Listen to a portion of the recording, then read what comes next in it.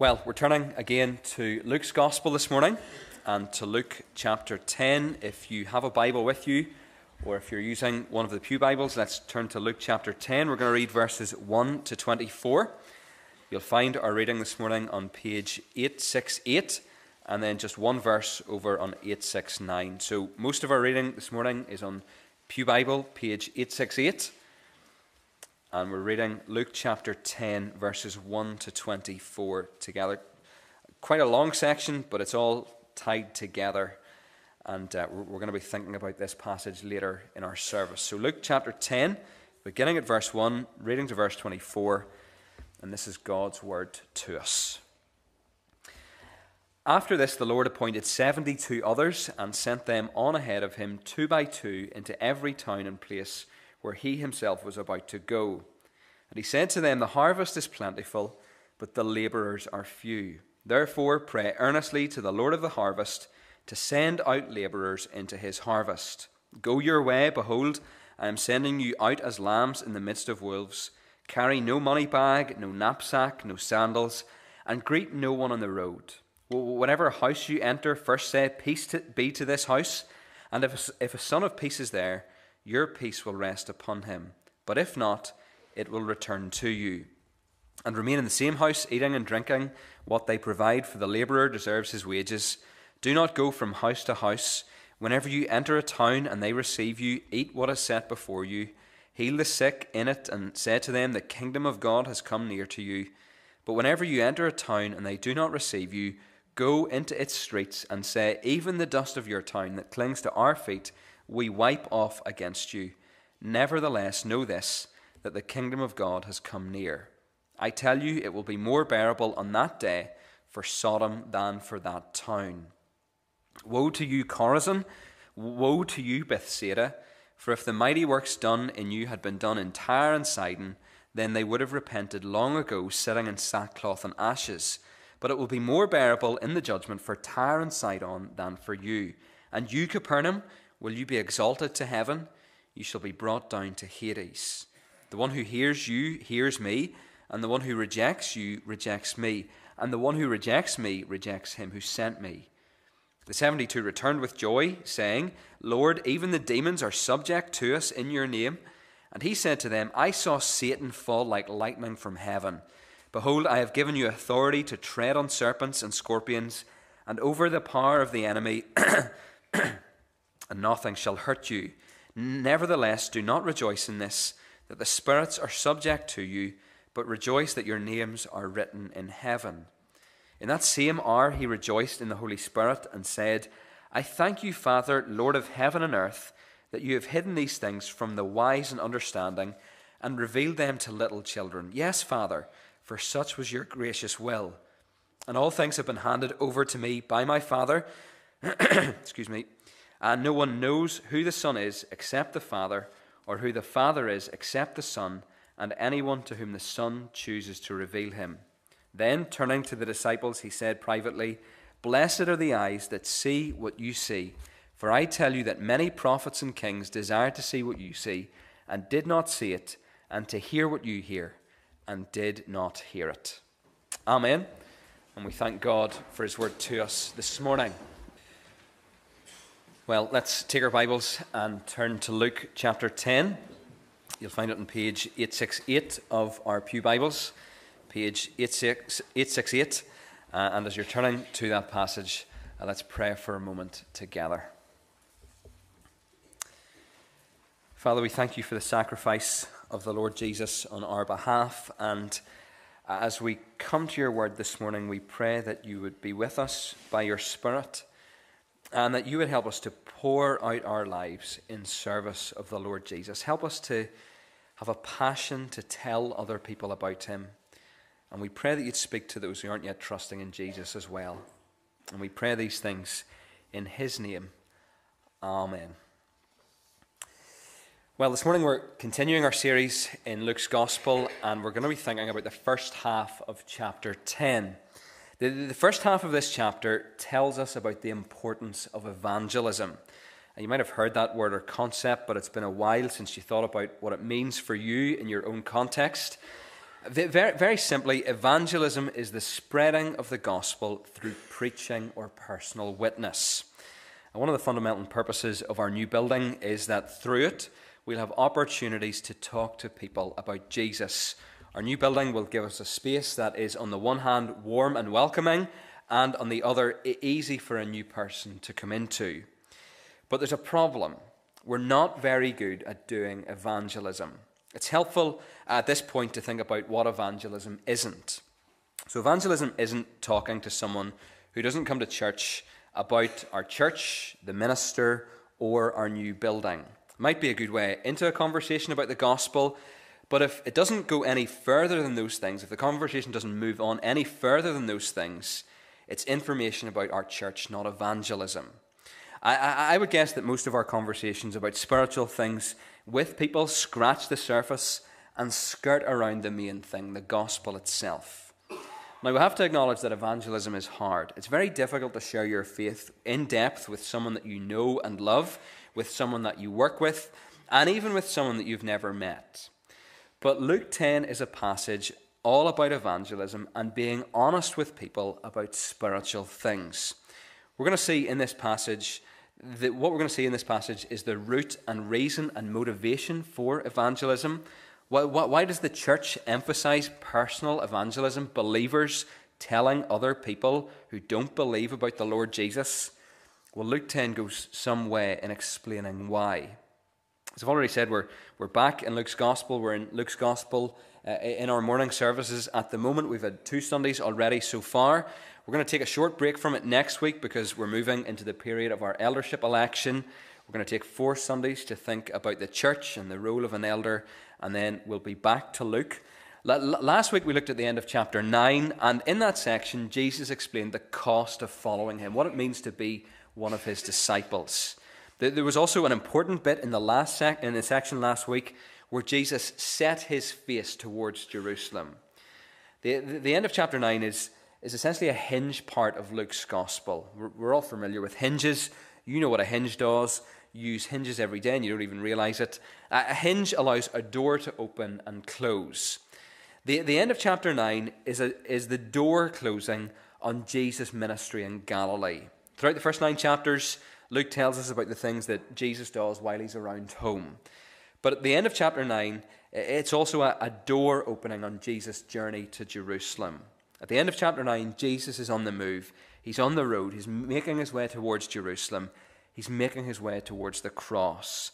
And on his way, he meets lots of different people. He teaches lots of different things. And he performs lots of different miracles. And Luke records some of the things he said and did to help us realize who Jesus really is.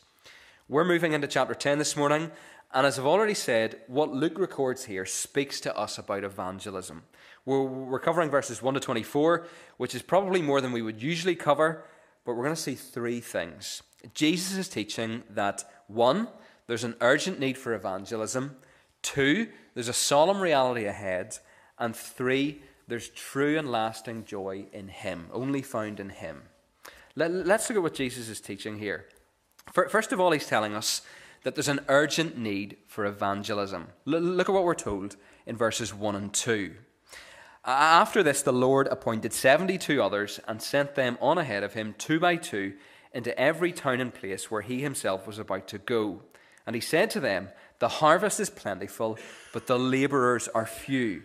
Therefore pray earnestly to the Lord of the harvest to send out laborers into his harvest." It's really important that we understand the first half of chapter 10 in the context of chapter 9. Now that seems reasonably obvious, but just look back at the beginning of chapter 9. What does Jesus do in the first couple of verses in Luke 9? He sends out the 12 disciples. He commissions them to go and preach and heal. Last week we noted in passing that Jesus was rejected by a Samaritan village. So if you turn your eye over to verses 51 to 56 of chapter 9, so the end of the chapter, you'll see that Jesus is rejected and that James and John are incensed. They want to bring down fire from heaven on the Samaritans. Jesus rebukes them and then they move on. After sending out the 12, after the experience in Samaria, Jesus sends out a group of 72 disciples. They're given a job in verse 9. If you look at it, you'll see it. They're to heal and they're to declare the nearness of the kingdom of God. The work of Jesus' kingdom was expanding at this point, but sending out 72 won't come near to meeting the need.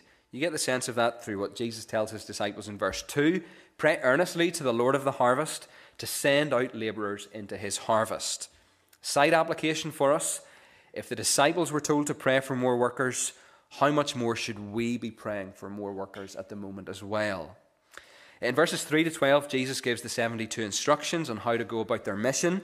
With the day of judgment coming at an unknown time in the future, the task of spreading the message is extremely urgent.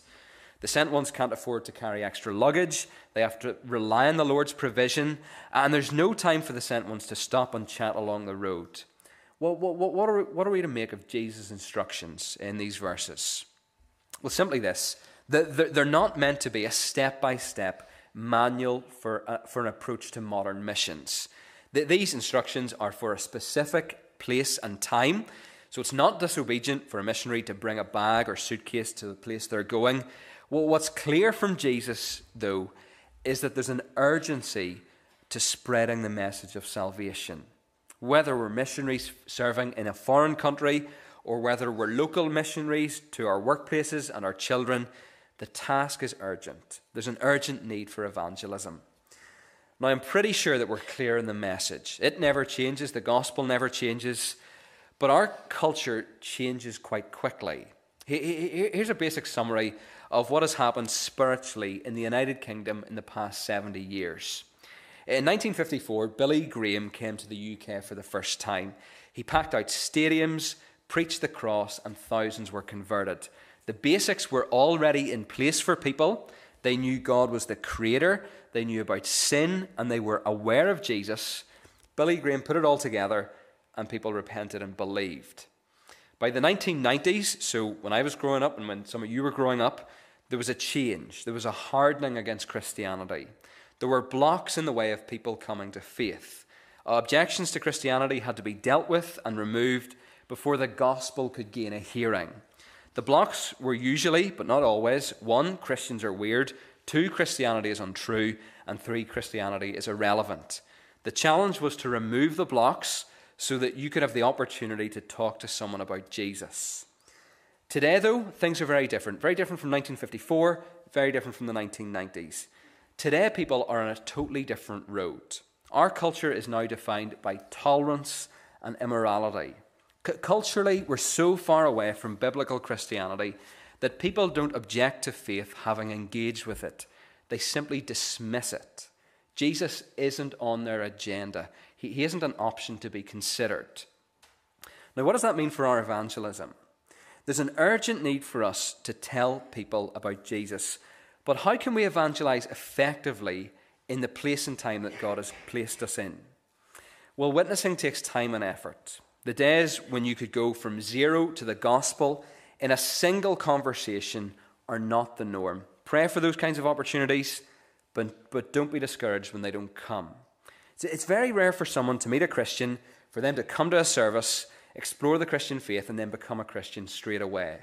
Research suggests that when people put their faith in Christ, on average, it has taken 2 years from the point where they met a Christian who spoke to them about Jesus. And that time period is growing. It's growing longer than 2 years. Witnessing is a long-term commitment to invest in a relationship, to pray tirelessly, and to speak the gospel over and over again, patiently and persistently. Now, that shouldn't discourage us, but it should help us when it comes to our expectations about who will come to our outreach events. Evangelism is going to require a lot of prayer and a lot of hard work on our part. We can't match the world. We can't match what the world does, but we can think creatively about reaching our community with the gospel. There's an urgent need for evangelism. That's what Jesus is saying. There aren't enough workers. There aren't enough people taking Jesus seriously enough and sharing their faith with others. This is something for us to work on as a new session begins. Who is it that you're going to pray for this season? Who are you going to pray comes to church? Who are you going to ask to come to church? Who are you going to talk to about the gospel? Not your church, not your minister, not a new building, but the gospel. Who are you going to be praying for as September comes? There's an urgent need for evangelism, and that urgent need springs from the solemn reality that's ahead. That's our second point this morning, the solemn reality ahead. But back in 9:54 and 55, James and John want to bring down judgment on the Samaritans, but Jesus rebukes them. The two brothers badly misunderstand the nature of Jesus' mission. He has come to save those who reject him by dying in their place. In the face of rejection, Jesus and his disciples simply move on to the next village. That's not to say, however, that judgment has no place in Jesus' ministry. Look at what Jesus says in verses 10 to 12. But whenever you enter a town and they do not receive you, go into its streets and say, even the dust of your town that clings to our feet, we wipe off against you.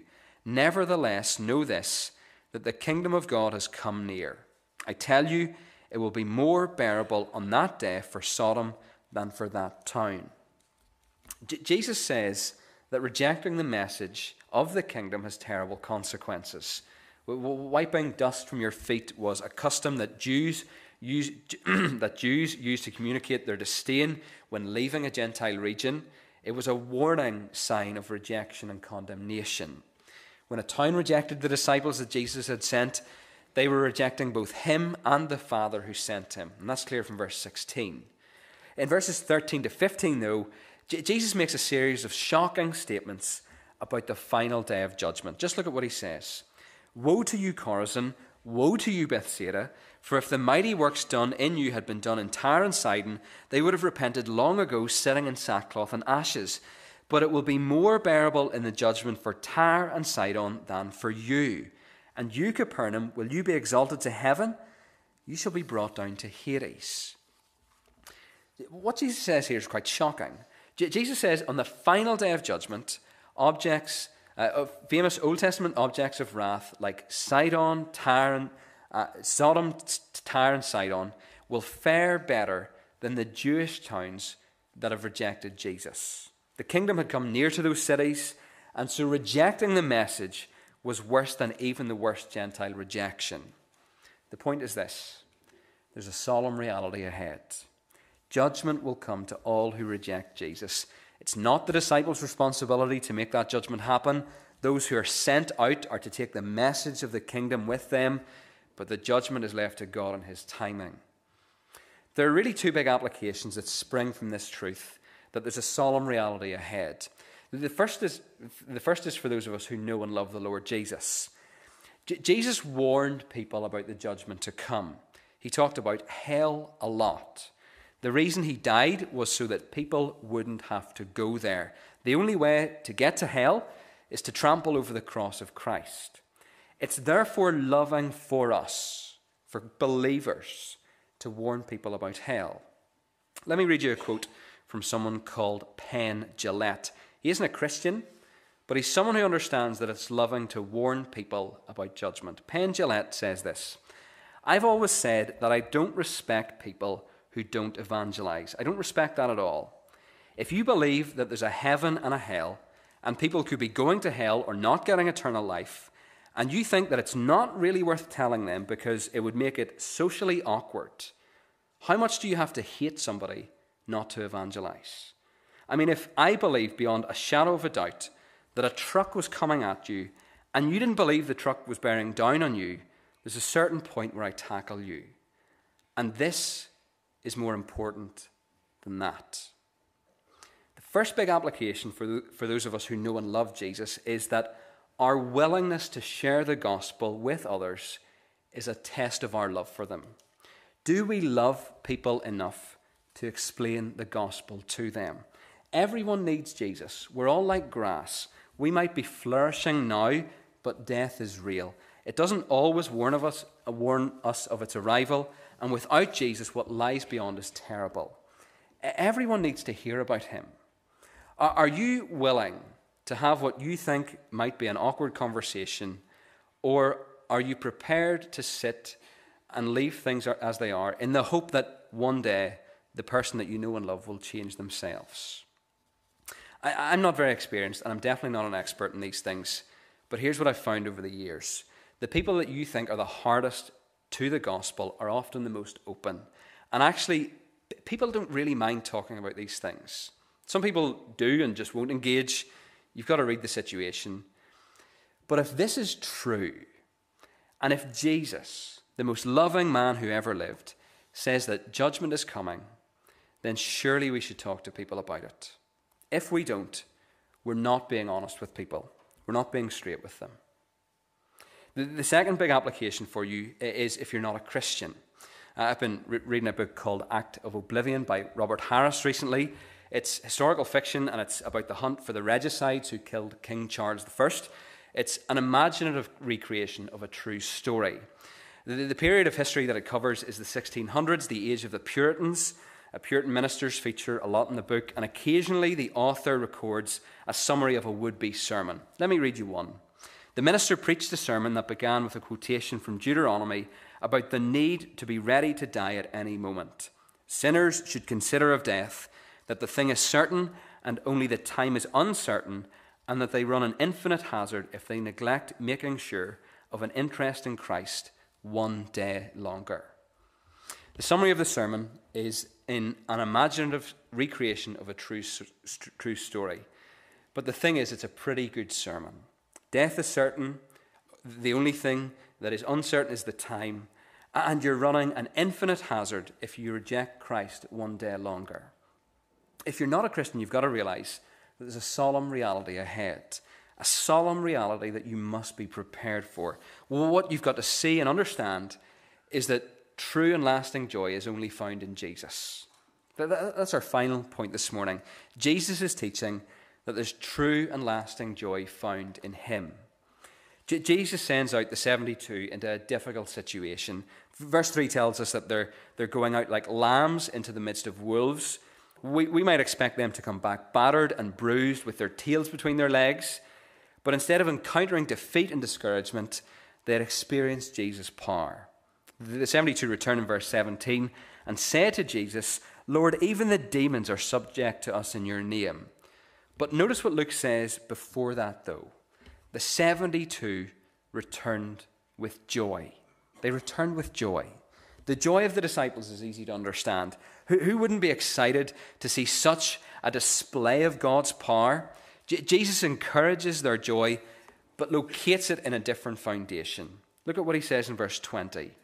"Nevertheless, do not rejoice in this, that the spirits are subject to you, but rejoice that your names are written in heaven." It's a real blessing to see the Lord working through you. It's a real blessing to grow in holiness and faithfulness. It's a reason to be thankful to God. But God has an even greater blessing for his people because he has written our names in heaven. That is to say, he has brought us into an unshakable relationship with himself that will be fully revealed in eternity. Nevertheless, rejoice that your names are written in heaven.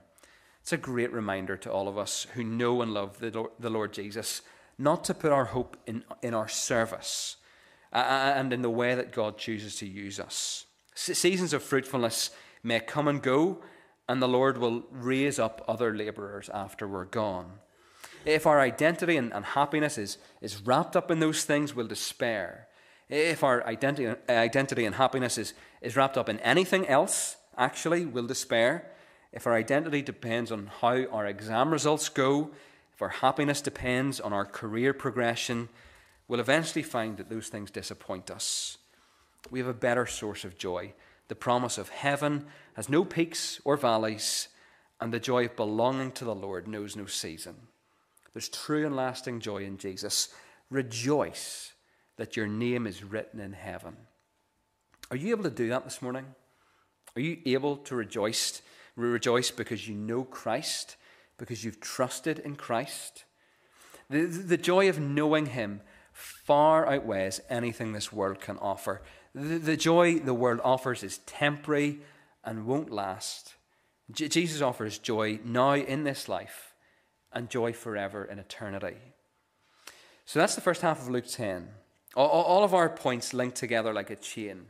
There's an urgent need for evangelism. because there's a solemn reality ahead, and true and lasting joy is only found in Jesus. Following Jesus is going to be costly. You could summarize these verses with that phrase. Following Jesus is going to be costly. Well, we saw that last week, and there's more cost this week. The cost for us, if we know Jesus, is that there's an urgent need for us to have spiritual conversations with people who don't know him. Let me push you again on this morning, if you're a believer. Are you prepared for life to be uncomfortable? Are you prepared to speak about your faith to people who have no faith? Now, here's the thing. You don't have to have all the answers. You just have to be available. Talking about Jesus, spreading the message of the kingdom, is the greatest work there is, because it's a work that's eternally significant. What's going to matter most in 100 years' time? It's whether or not someone has trusted in Jesus. It's the greatest work, but it's also the hardest work. Sometimes we'll meet hostility, and sometimes it will be awkward, but it's the most exciting work too, because as you take a risk and talk about Jesus, you'll discover hunger for the gospel in surprising and thrilling places. The great news is that any Christian can do this job. I can do it, but you can do it as well. The minister isn't the only person who can do this. I'm not the only person in our church family who can do this, and I'm definitely not the most gifted. Any Christian can do this job because Jesus can work through anyone. Think of the disciples that he sent out. Simon Peter, he denied Jesus. Thomas, he doubted Jesus. Matthew, he was a tax collector and he was a traitor among his own people.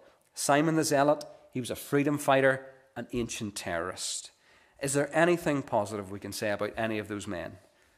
One thing. They were available. They weren't great, but they were ready to go. They didn't know everything, but they knew enough to tell people about Jesus, the man who has complete authority and overwhelming compassion, the one who is our ruler and rescuer. So are you ready to go this week? Are you going to pray for an opportunity to explain the gospel to someone? Are you willing to say that you're available? Let me close by pushing you in this. If you're not a believer, following Jesus is going to be costly. One of the barriers that you might have in coming when it comes to following Jesus is that you don't want to give up something.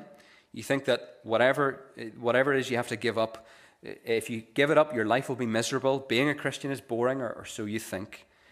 Well, whatever the barrier is, family, career, money, power, know that in the end, it will let you down.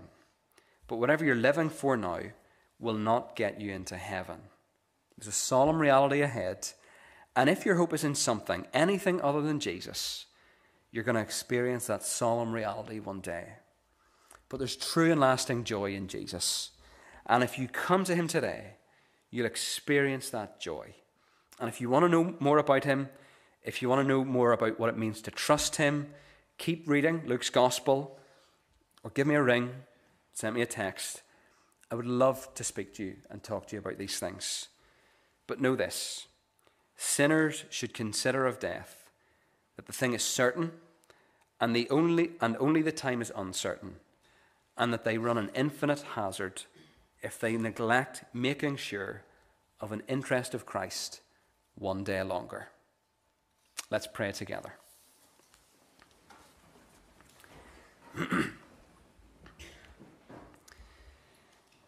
Father, this is a challenging passage for those of us who know and love you. It's a convicting passage because it highlights our failure to talk about the Lord Jesus. We pray that you'd forgive us for the times when we haven't spoken of Jesus when we could have or when we should have.